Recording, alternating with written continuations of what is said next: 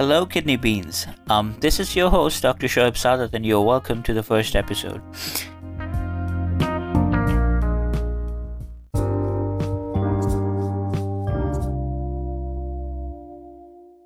Okay, so a quick intro basically to the format of the show. The show is basically going to be discussion of the modern evidence or the latest evidence on a given renal topic. And the idea is basically to revise as much as we can, but in a concise way and basically a casual way, without going into too much technical details, but covering all the essentials or basics for every given topic. Now, we'll also try to include other speakers as well, which would include guests from nephrology or guests from medicine for that matter, and to incorporate a practical side of things as well. So let's start with the first episode. In this episode, we'll be talking about the acute renal replacement therapies. This basically is the first of several episodes talking specifically about acute renal replacement therapies. And we'll be talking about 4 essential questions. The first question is that when should we be initiating the RRT, or renal replacement therapy for that matter? The second question will be what type of technique that we should be using. Should we be going for an intermittent hemodialysis sessions for these patients, or we should be going for an RRT or more continuous forms of therapies? Third question is the dose. What should be the dose of renal replacement therapy? And finally, the choice of anticoagulation and why should we choose that one? And what we'll be doing is essentially going through all the studies, or most of the studies basically published on that topic, and then summarizing the evidence. So let's start with the first topic in this episode, which is when should we be initiating? Now, in our usual practice, when we are called to see a patient, our practice is to find out about their biochemical state and the clinical state, and based on that, we make a call. One of the calls, or the usual calls, is basically to wait, give a medication-based trial, and then to see if they respond to that or not, specifically if we are talking about biochemical disturbances. And it's usually based on a lot of factors rather than a single chemical value. So let's see what does KDIGO say about that. So in one of their guidelines, again I'm taking this from KDIGO publications March 2012, they say initiate RRT emergently when life-threatening changes in fluid, electrolyte, and acid-base balance exist. It's a non-graded evidence, as like most of the KDIGO guidelines. But the idea is that it's pretty subjective to clinician when he thinks that this is, all the changes, fluid, electrolyte, are life-threatening. So a lot is left to the clinician to decide. They also say consider the broad clinical context, the presence of conditions that can be modified with RRT, the trends of lab tests rather than single bun or creatinine thresholds alone when making the decision to start the RRT, which kind of makes sense. This is what we do most of the times, don't we? Now, we do come up with these questions. What's the advantage if we started early, right?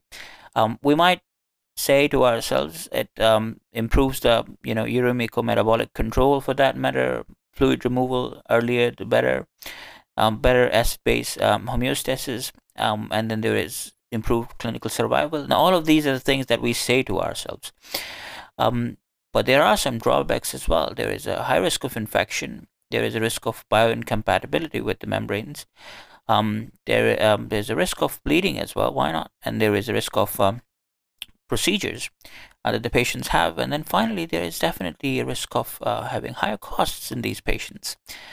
So there lies this question, and there is an argument, a genuine one: should we do it early or late? Let's start with one of the reviews.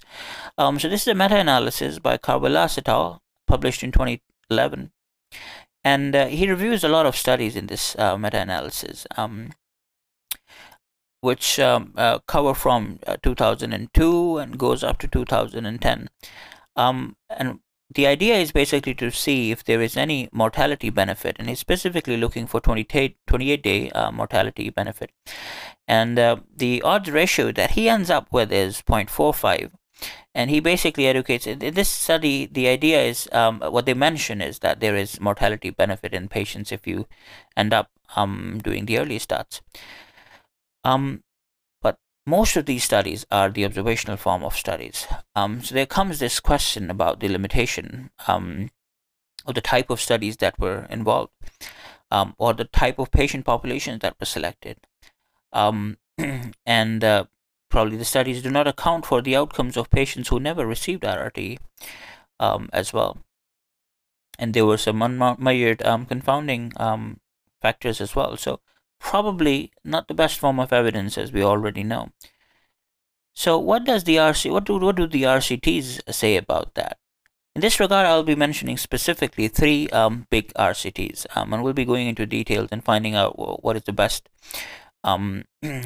evidence in this regard and which one to believe in. But the first one is the Akiki trial. So this is a multi-center French trial which was carried out, or in fact published in 2016.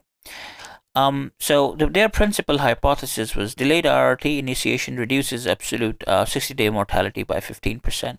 They included about 620 patients, the total patient population, and there were two arms, as you'd expect in any RCT, unless we've changed the whole rules. There are more arms, by the way, in some of the different design trials, but let's talk about them now. In this study, in one of the arms, which was basically the early RRT form arm, they ended up selecting the patients with the KDIGO stage 3 AKI. So that was the criteria for selection for the early RRT initiation. So any patient coming in with the stage 3 AKI as per KDIGO staging was enrolled immediately. And since the identification of the AKI stage, it was imperative that they were started on RRT within 6 hours. And then there was a second arm where the delayed RRT was carried out, and the criteria for selection in that case was if the patient had oliguria or anuria for more than 72 hours, if they had a blood urea nitrogen of about 112 milligrams per deciliter, serum potassium of 6 or more, or serum potassium of 5.5 or more, which remained as such despite medical treatment, or a pH of 7.15 or low, or the patients basically requiring 5 liters of oxygen to maintain SpO2 of 95% or more, or FiO2 of 50% or more in cases of NIV. Now, most of these things we do. One interesting fact is that we usually don't dialyze patients of having potassiums more than 6 immediately unless there are ACD changes. But in this case, I think they ended up choosing those patients to dialyze anyways. So these were the two arms. One quick thing just to add is the median times of dialysis startups. An interesting fact here. In patients with early strategy, the median time for dialysis startup was about 2 hours since the stratification or post-randomization, in fact. And the delayed arm had a median time of about 57 hours, which was, there's a huge difference of about 55 hours between the early and late startups. So what was the result? No survival benefit in these two arms. No difference in dialysis dependence at 60 days. And there was CVC-related infections or hypophosphatemia basically was higher in the earlier arm. So there were some problems with the earlier arm, but there was no survival benefit in general. Let's talk about the second trial now, which is the ELAINE trial. It was a single-center Germany-based trial, and their hypothesis was that early RRT reduces 90-day all-cause mortality by 18%. By the way, the Akiki trial basically had a hypothesis that delayed RRT actually reduces 60-day mortality by 15%. So this is interesting that ELAINE trial ended up choosing early as a favorable arm. 250 patients basically were selected based on the inclusion criteria. And their selection was, in case of early arm, patients with KDIGO stage 2 AKI, and had one of either severe sepsis or on vasopressors or refractory fluid overload. So one of those, and had a plasma NGAL of about 150 nanograms per mil or more. But simply put, I think KDIGO stage 2 was the main highlight of the selection criteria in this arm. In delayed arm, patients with KDIGO stage 3. Now, in general, it was expected that any patients in the early arm should receive dialysis within 8 hours and within 12 hours in the delayed arm. And the median times was about 6 hours for early and about 25 hours for the delayed strategy arm. Now, what were the results? There was benefit which was shown in earlier arm in case of all 90-day all-cause mortality. So one of the findings, interesting findings, and there was a difference in duration of RRT received as well, in favor of the earlier arm. Hospital stay was also impacted, decreased in case of earlier arm. So this study was one of the studies where basically you could find out a benefit in earlier arms compared to the delayed arm.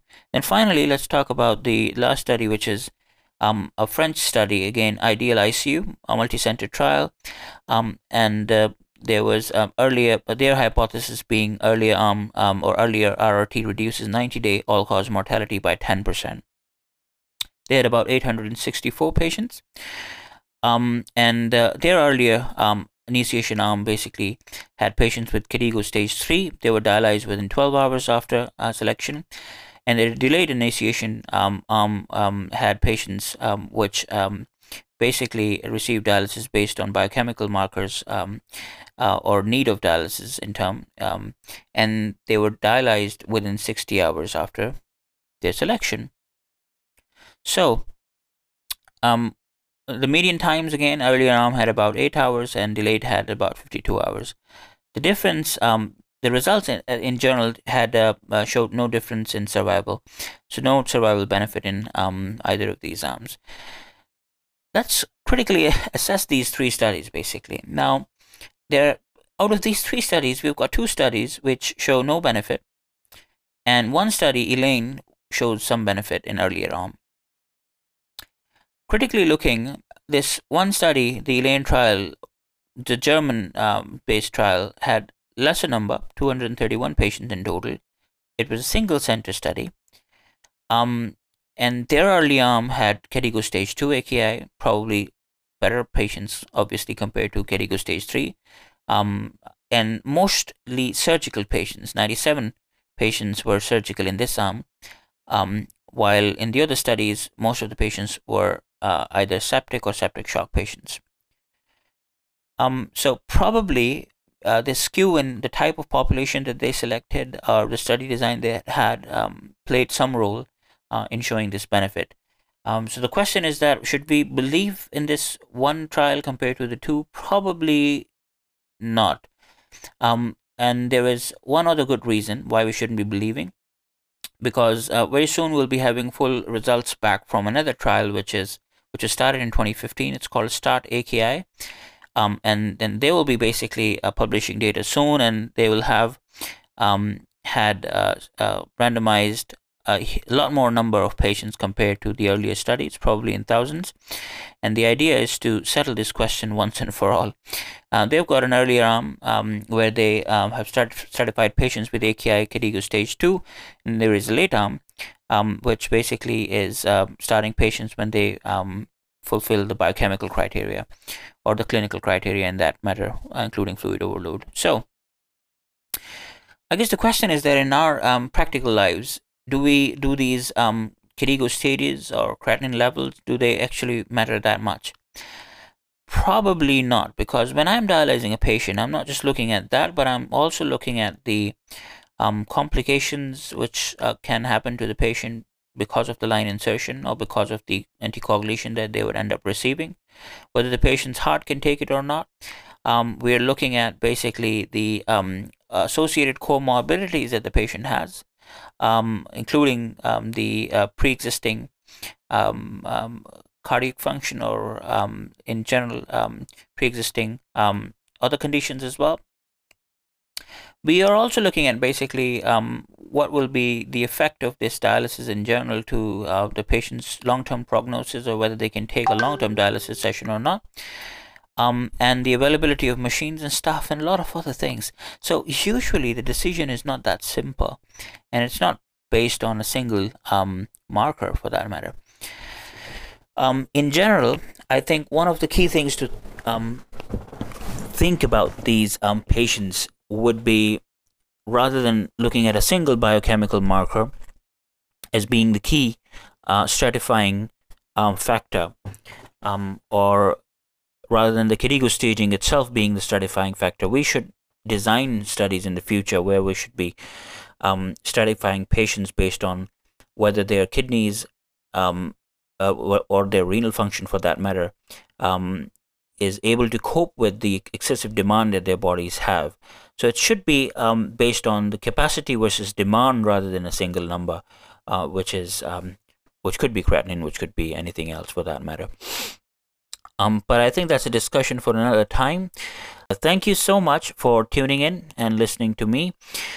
This was your host, Dr. Shoaib Saadat, with Kidney Beans, and I'm looking forward to your feedback. See you soon, and take care. Bye.